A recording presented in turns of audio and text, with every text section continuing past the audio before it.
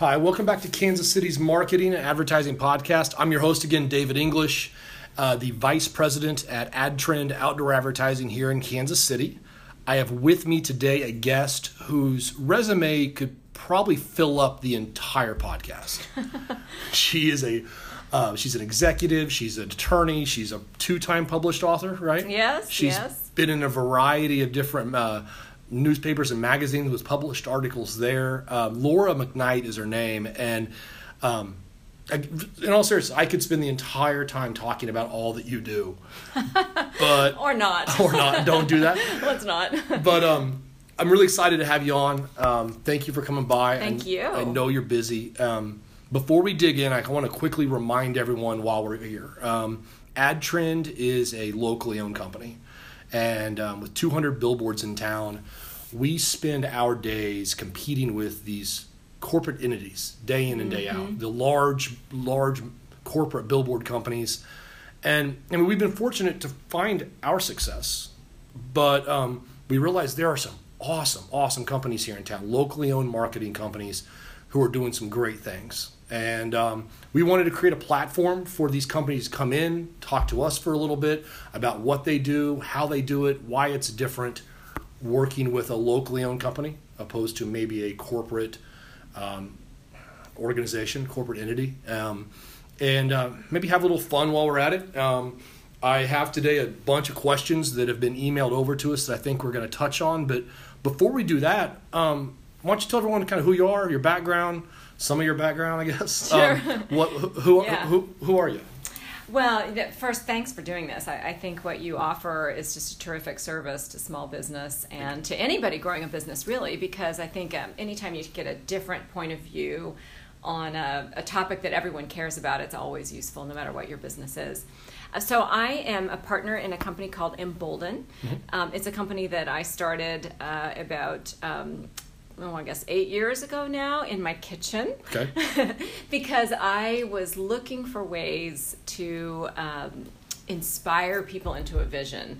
And of course, that's what marketing is. But I was an attorney, I was an executive, and so I'd never thought of myself as a marketer. Right. But as I reflect it now on that, I've been a marketer my entire life. As a child, I was putting together family newspapers and always promoting something to try to inspire people into a vision. So I think what's been most fun for me, being a partner, owning a marketing firm, having not come from a marketing background, coming from a law background, business law, tax law, mergers and acquisitions, working for a private equity firm to run a SaaS company, getting it sold, working as a CEO of a big foundation. I come at it from a business owner point of view, and not that other people don't, but I think I've just seen the highs and the lows and everything that comes with running a business, whether it's a small business and in an entrepreneurial setting, or whether it's a larger company with billions of dollars, or whatever it is. But again, like I said, I started the company at my kitchen counter because I was writing a book, and I needed to create these really tangible experiences that people could lock onto and feel emotionally connected. And that was the basis for then building what we now use at Embolden as our tools, our techniques, our ways that we help our clients get the people they want to do business with. Coming in the door. Yeah, coming in the door. No, it makes sense. I mean, the passion is just oozing out of you. And I would assume you try to relay that to your customers and build that passion into what they do as well. And it's obvious. I wish everyone could see the way you're talking, because it's remarkable, really. Oh, well, thank you. No, well, likewise, I think you've got a strong passion for your work as well. So, I mean, tell us a little bit about Embolden. I mean, if you can dig in just a little bit. Sure, of course. What do you guys do there? It's kind of a little bit different of an agency type organization. Yeah. Well, we do everything that a marketing agency would do. So websites, social media, advertising, whatever it is. But I think where our sweet spot really is what we call just business development. I mean, it's really just bringing new customers into a business and keeping them sticky. And so one of the ways that we've really differentiated ourselves, I think, is our very deep understanding of the way today's consumer or employee or whoever it is we're trying to capture thinks. Because people think so differently and they feel so differently than they did 5 years ago. Everything has changed, and we kept hearing that from our clients. Everything has changed. So we've dug into that. We have a research arm, and we've done a lot of very deep research, and as you pointed out, publishing in this area of what we call social impact culture. It's really this work, life, community, family, wellness mindset that is just embedded so deeply in people today, and that has thrown a massive curveball into anybody who's going about their marketing and business development in the way they used to. Yeah. It doesn't work. It just doesn't work. What caused that change? It's 5 years ago? I mean, I could argue it's 3 years ago. I mean, why a change? So I have a couple theories on that, and then we've vetted these out through our research, actually. Couple things. The first, really, we're looking at it. It's these phones, and everybody says that. Everybody says, the technology has changed everything. Yes, but when hasn't it? I mean, everything is somehow technology based. But this really was, you look at the research around 2008, 2009, around the time that the economy collapsed, and then at the same time we were all getting these iPhones, and so we could do everything from our phones.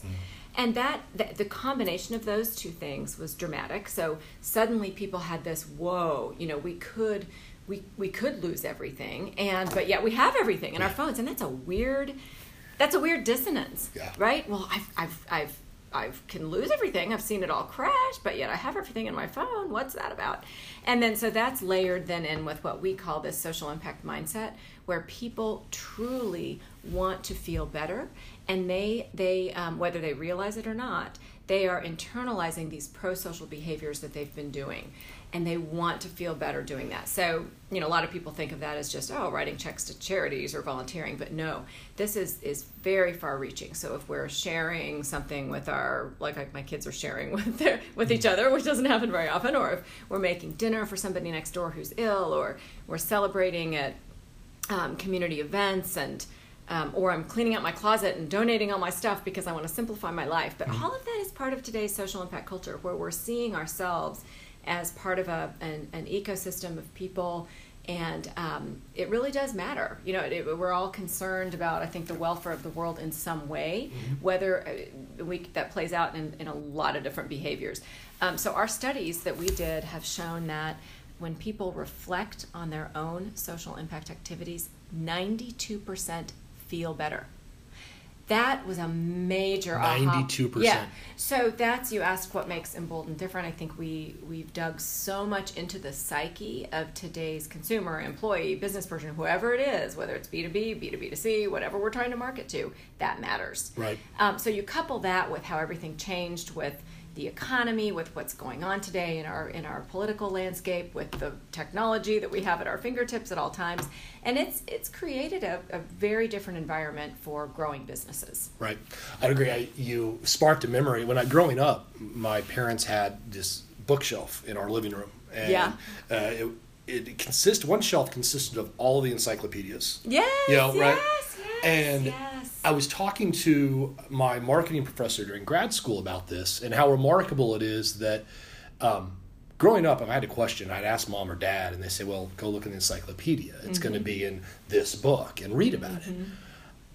Those books don't exist anymore because I have all of that in my pocket. Yes. I'm carrying it around all the time. I mean, every event that ever is recorded in human history, you can find the price of anything you want within a couple minutes. It's the technology that we have at our fingertips it's beyond our comprehension. It is, and that's where I think where we focus at Embolden is on that mindset. How does today's work, life, community, wellness, family mindset all glom together? Yeah. How does that influence consumer behavior? And then what are those tools that can make it very concrete? Because I think what most companies struggle with, at the C-level to the marketing executives to everyone, is how do I make this concrete? Because it all just feels like this big blob, where we used to be able to, these are the encyclopedias. Now it's just this big blob. So how do you build relationships with people and convert them, get them to do business with you in an environment like this?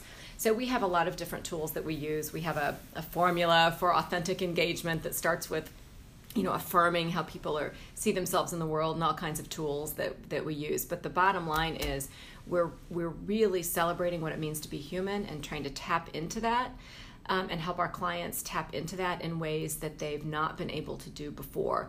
Because you no longer can just be kind of on the surface.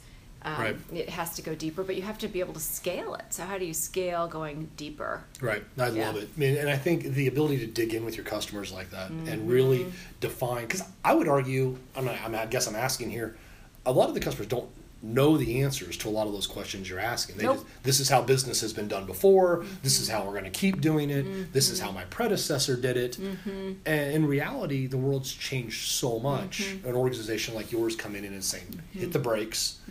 Let's relook at the situation. And simplify and find out and extract the data you need. Don't try to sort. You've seen the statistics about the vast quantities of unstructured data out there. Yeah. It's beyond the point that we can make sense of it. So most companies actually have pretty decent data, but so what? What can they do with it? So I think some approaches come in and say, well, we're going to study all your data and organize it and all that. Like, okay, you could spend 6 weeks and a bunch of money doing that, or let's come in and very quickly extract just the pieces we need to move forward. Right. And we can do that very quickly and get you to some action. So one of the things that we are very committed to at Embolden is what we call impeccable responsiveness, which is shocking because I was so late today. You can this chick is not impeccably responsive. She got herself lost on the way to the library, went to the wrong one. So thank you for your patience with me. But we do, when we serve clients, we do things very quickly, very practically. That's another commonality, I think, of today's marketplace is you can't be slow. You cannot be slow because you could plan something and you don't have 6 months to plan it, to execute it. No. So you can quickly plan and then execute. So most of the things that we do, we turn around in a week to 10 days to 30 days, but everything is on this very jumpstart kind of cycle because you have to test to see what works and you have to be engaging your customers, trying to bring them to action as quickly as possible so you know how to adjust your strategy. It's about making decisions quickly. Yes, it's tough. It's hard the to idea decide. that a plan that is thought out today is better than a perfect plan in 6 months. And it's make a decision and move on. And if it's the wrong decision, especially in business, I mean, if it's the wrong decision, so be it. We'll figure that out later, but make a decision, make it right now, and move forward. Yep. And it's so interesting to see a lot of these questions from your listeners. Great questions. And they all, the theme, there's definitely a theme. So how do you deal with the highs and lows of business ownership? How do you balance the good days with bad days? How do you deal with client retention? You want to dig into them? Yeah, I'm going to put you on the spot a little bit. Well, let's do, because I think they're so related to what we're talking about. So let's just should we just take one? Well, the first one was from Ryan. He listed a city as Prairie Village, which, if you don't know where Prairie Village is, it's a small little community inside of the KC Metro. He asks about how to handle the good days versus the bad days. How do you, I guess the premise would be keep from getting too high or keep from getting too low? In theory. Yeah. But I think it is, I think that's also another hallmark of today's culture, is it is a roller coaster. Yeah. And so I think the first step is just acknowledging this is not just me. Everyone is feeling this roller coaster. So that always helps to know that you're not alone, that this is a very roller coaster type of environment, because we can get the news so quickly, we have to act so quickly, it's going to come with its ups and downs. I think the second tool here for Ryan to deploy is to put the pressure on a process and not on the people. And that's really hard to do when you're in the throes of crisis or whatever it is with these highs and lows. But if you can pause for a minute and think, I'm going to take myself out of this. This is stressful. Or if it's a client that's stressful, or family, or whatever, it's all blended together. And let's just kind of map out, let's just objectify the situation and just say, what are the 3 things I can do to address this? And try to take the emotion out of it. Warren Buffett has some great quotes about letting emotion get in the way of business success. Sure. Yeah. And that's really, I think that's actually impossible not to have emotion fly into things. But if you could just take a break from emotion when things get stressful and say, let me just write down the 3, what's the truth in this situation? I heard Ken Blanchard speak once, and that was it was a breakthrough for me, because he said, just in any situation when things get stressful, stop and say, what's the truth in this situation? And it's going to force you to be more objective. So you can put the pressure on the process rather than the people side for just a moment. It'll help. And then the third, I think, is just keep going. Just keep going. Keep moving through it. Keep going. Do not quit. Do not quit. Do not quit. I've loved studying very successful people and what are those key things that get them through. And that's a common theme. Yeah. Don't quit. Don't quit. Never give in. Never give up. Never, never, never give up. Never give up. And I think that's true. I love it. And one thing I'll throw in there is about the good days. And Yes. every business owner has seen them. Maybe you're cashing checks the size or amount that you haven't cashed before, Yep. or you have retained a customer, or you gained a customer that you were in dire need for. That's great, but don't stop.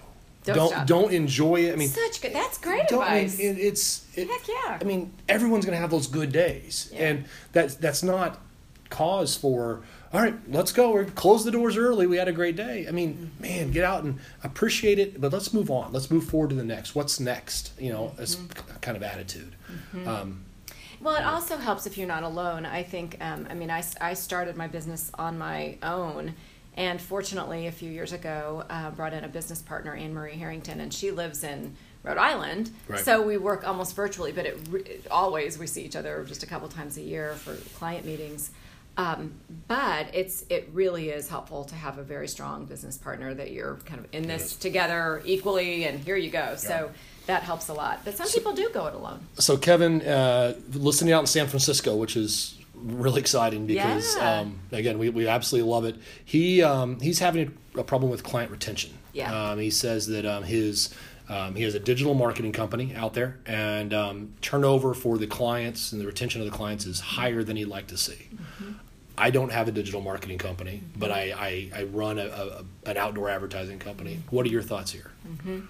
So sticky clients is always the best. What do they say? It takes you 7 times longer, 7 times more resources to gain a customer than keep a customer. So client retention is absolutely critical. I think so. Again, I would have 3 tips on client retention. The first is it's a good opportunity when a client leaves, and I'm sure Kevin's doing this, to say, is this a client that I wanted to keep anyway? Right. Because it's kind of like back in high school with your friends. If a friend dumps you, were they really your friend to begin with? So, and that's, a few cases of client retention. It's like, that may be okay. So that's the first question, is what was it about that relationship, that client relationship, that caused them to leave, and maybe that's okay, because maybe it was not the best fit for our business, and vice versa. Once you get past that, then you really do need to look at why they left, and it's amazing how much clients really will tell you when they leave. It's a tough conversation to have, but if it's appropriate, and Kevin's probably doing this too, is really asking what's the reason. Now, the challenge there is that people really don't ever come out and tell you exactly, because I think most people are not that blunt. Maybe 20% of people will be as direct as you need them to be, but you can gather enough information to then really reflect on the whole situation and say, I think everybody kind of always knows why the client left if they really were to admit it to themselves, especially if they can ask some questions. But learning that is extremely valuable. And then the third is just, let's not let that happen again. So what do we do to keep that client? And I'll never forget, in law school, one of my favorite professors said, people don't leave their lawyers for bad legal work. Nobody knows if you're really doing good legal work or not. I mean, but it's so complicated. Like, they don't know if the will you drafted is any better than the guy down the street. But they do know if you communicated, and they know how you treated them. And most people fire their lawyers, or I'm sure any other service agency, for lack of communication. Yeah. Did they get the right amount of communication? Was it proactive communication? We talk a lot in our company about how you have to communicate with the client before they even think about the fact that you haven't called them. If you reach out to them the minute before they were going to think, hey, I haven't heard from them lately, you're fine. If you call them the minute after they had that thought, that's where the problem's game over. Yeah. So you have to anticipate, and it's hard because it's nuanced, and you don't want to bug them too much, but so it's being very in tune, listening for what that client needs from you, and not what you want to give that client. It's tough. It is. I mean, I've lost clients before, and I always like to take a second, stop, and look myself in the mirror and say, okay, is this something I did directly? Yeah. I mean, am I? Let's play that process out. Yeah. How did it work? And you're right. What you said earlier was spot on. You can usually figure out exactly what happened. Oh, yeah. Why. I mean, you can. If they found a cheaper bid somewhere else, or they found, I mean, that's fine. But if you caused the problem, make sure it doesn't happen again. Correct your errors and move on. But clients come and go. They leave. I mean, and it happens. But you're right. You got to sticky clients are the name of the game. That's right. Because then they refer and everything else. That's a great question. Well, So, we probably have time for get a couple one more. more, yeah. Marcus in KCMO has evidently been listening a little bit because I have mentioned my child, my soon-to-be second son. Oh, that's exciting. A few times. Yeah, anytime now. Oh, really? Oh, good. The balance of work and life, owning your business, and being involved in the family. I mean, I'm assuming he's heard me talk about kids, but to me it's essential, and it's just it's a deal breaker if I am pulling too much away from my family.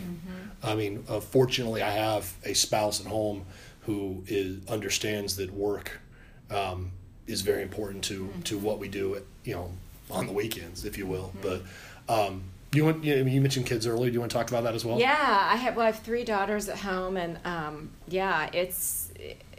I think it is tough. So, I also have a theory on this. It's probably wrong, but you're good. But I always think even if you throw something out there, people are like, she's wrong. But at least if people are listening and think, well, what I do, it gets people to think, well, how do I feel about this? Right. So the approach I've always taken is I think it's hard to have a middle ground really on this issue, at least for me.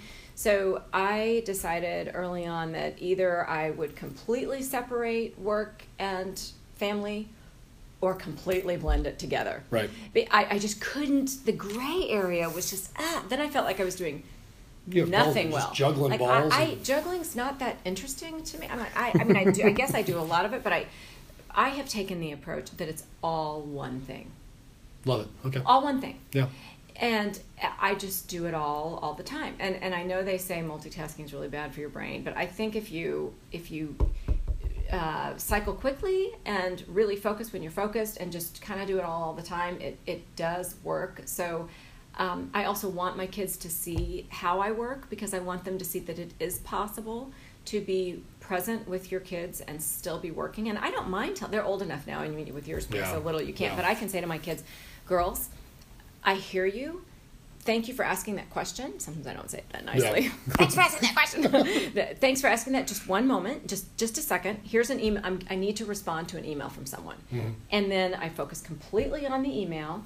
And then I say, okay, now I finished the email. I really needed to get back to that person. Let's now focus on your question. Yeah. But I've been in the same room with them, and I want them to see what responsiveness needs. I want them to see that I care about my clients. I want them to see that I care about them. And it's tough. I don't go lock myself in an office and say, don't bother me, I'm working now, unless I have some big project. So, right. But, I there's probably no right answer on it. It's tough. I mean, the other day I was at home, and I had a client of mine emailing me about a very timely issue. Yep. I had to get back. I had to get back. Yeah. Otherwise, the problems that would occur Terrible. afterwards, they're off. So I'm on my phone, I'm answering email, and the little guy was walking over. He grabs my hand, and he goes, Daddy, play. Daddy, Aww. play. And he's pulling me into his little playroom that we have set aside for him, or his toy set. And it's tough. I mean, to get that balance is hard. But I like the idea of focus. I mean, when I am with him, focus. I am 100%. I'm not, actively, kind of answering my phone and kind of hanging out with him. It is him or it's work, and it's my wife and him or work. And he came to my office the other day for a few hours just because we were juggling the kid around and whatnot. And he had a lot of fun. He's sitting there, he's coloring on the desk, and I'm able to work while he's doing that. But man, when he wants attention, it's him, and the balance is hard. It is really hard. I don't know, one more, or I don't know how much time you have. But, no, if you've got one I've got more time. is fine. We'll knock out. I'll get back to the rest of them later. Okay. Looks like a Lee in Kansas Here, I should City. be. No, either way. He has a one-man law practice here in town, and he admits that he doesn't know marketing that well, and he wants to know about branding. Yes. Branding. I mean, how does that look? I mean, with so many different avenues to promote Yes. a law practice. What you're an attorney. What advice would you have for the guy? Oh, it's such a great question. So that's actually a fun opportunity to even to be asking that question is that's already a marketing plan, right? Sure. You're Sure. already being very proactive. So I think there always are an interesting way to do branding, and they're different, lots of different approaches, but the brand is just how people see you and how they perceive you to be doing their work, and then you need to either tweak that if you don't like how they perceive it, or go with it. Right. So probably for a small law practice, the best thing to do would be to see if there are a couple of clients and just listen to how clients would describe Lee to their friends and family. Yeah. And because you can always learn so much about how other people describe you, and that's really what matters. Oh, I use Lee because he always gets back to me, or he always has a really creative approach, or I know I can count on Lee. I'm not worried at all about my life. So whatever he's projecting, even if he's not using those words, it's coming through to the clients. And so even just asking a few clients, like, how would you describe, I'm doing a little bit of a branding exercise, or how would you describe me to your colleagues and friends? And usually a handful of people are willing to do that. And then if they're, find the themes and then work around that. Usually there are 4 or 5 key themes that come out in even a small exercise like that. And if you can just boil it down to a common theme, then that's the one that you can repeat. And so even for a law practice, it doesn't even have to be fancy, but just when he's out talking to people, I really love working with clients who count on me to X, whatever that X Right. is. Right. I love I'm so fortunate to work with clients who count on me to do this, or who see me as their trusted advisor, just playing those words back. And then pretty soon becomes self-reinforcing. Yeah, I think the idea of understanding how people perceive you It's critical. is very critical, because most people would be shocked, I think, about how you're perceived. Yes. I mean, I know how I want the public to see me and how they want to see my business. Just because I want it that way does not mean that's Right. the image I'm projecting. Right. And to be self-aware about how people see you is, I think it's good advice, not only for Lee, but also for public or any business in general. I mean, how are you perceived? I mean, Yep. I hope AdTrend is perceived as the locally owned billboard company that has found their niche, and we, the little engine that could, if you will, that I don't know that everyone looks at us that way, but that's what we want. And branding yourself in a certain way really depends on how people see you. If that makes sense. And then you have to have the discipline to have it consistent across all your channels. Well, that's tough. Another. That's execution. It's execution, and it's consistency. Yes. You break that pattern or that mold, on a frequent basis. You're not perceived as a timely attorney, or you're not perceived as the little engine that could. You're perceived as someone completely different. Yep. And that perception is incredibly important. Yes. And how people go. Hey, I want to say thank you. Thank you. We could do this forever. I mean, the questions from the listeners, I can't tell you how much I appreciate it. If you have a question yourself, please email them over to me. My email address again is denglish@ad-trend.com. We've got a list in the office put together. I brought a few with me today, but if anyone wants to get in touch with you, what's the best way to do that? Just go to embolden.com, and it's easy to find us, Laura McKnight. Yep. You can Google Laura McKnight Embolden, and it'll pop up. Well, thanks again, everyone. Please listen, share, subscribe to the podcast. I love what we're doing here. Episodes, again, drop on Tuesdays. And until then, email me questions over, and we'll talk to you soon. Thank you.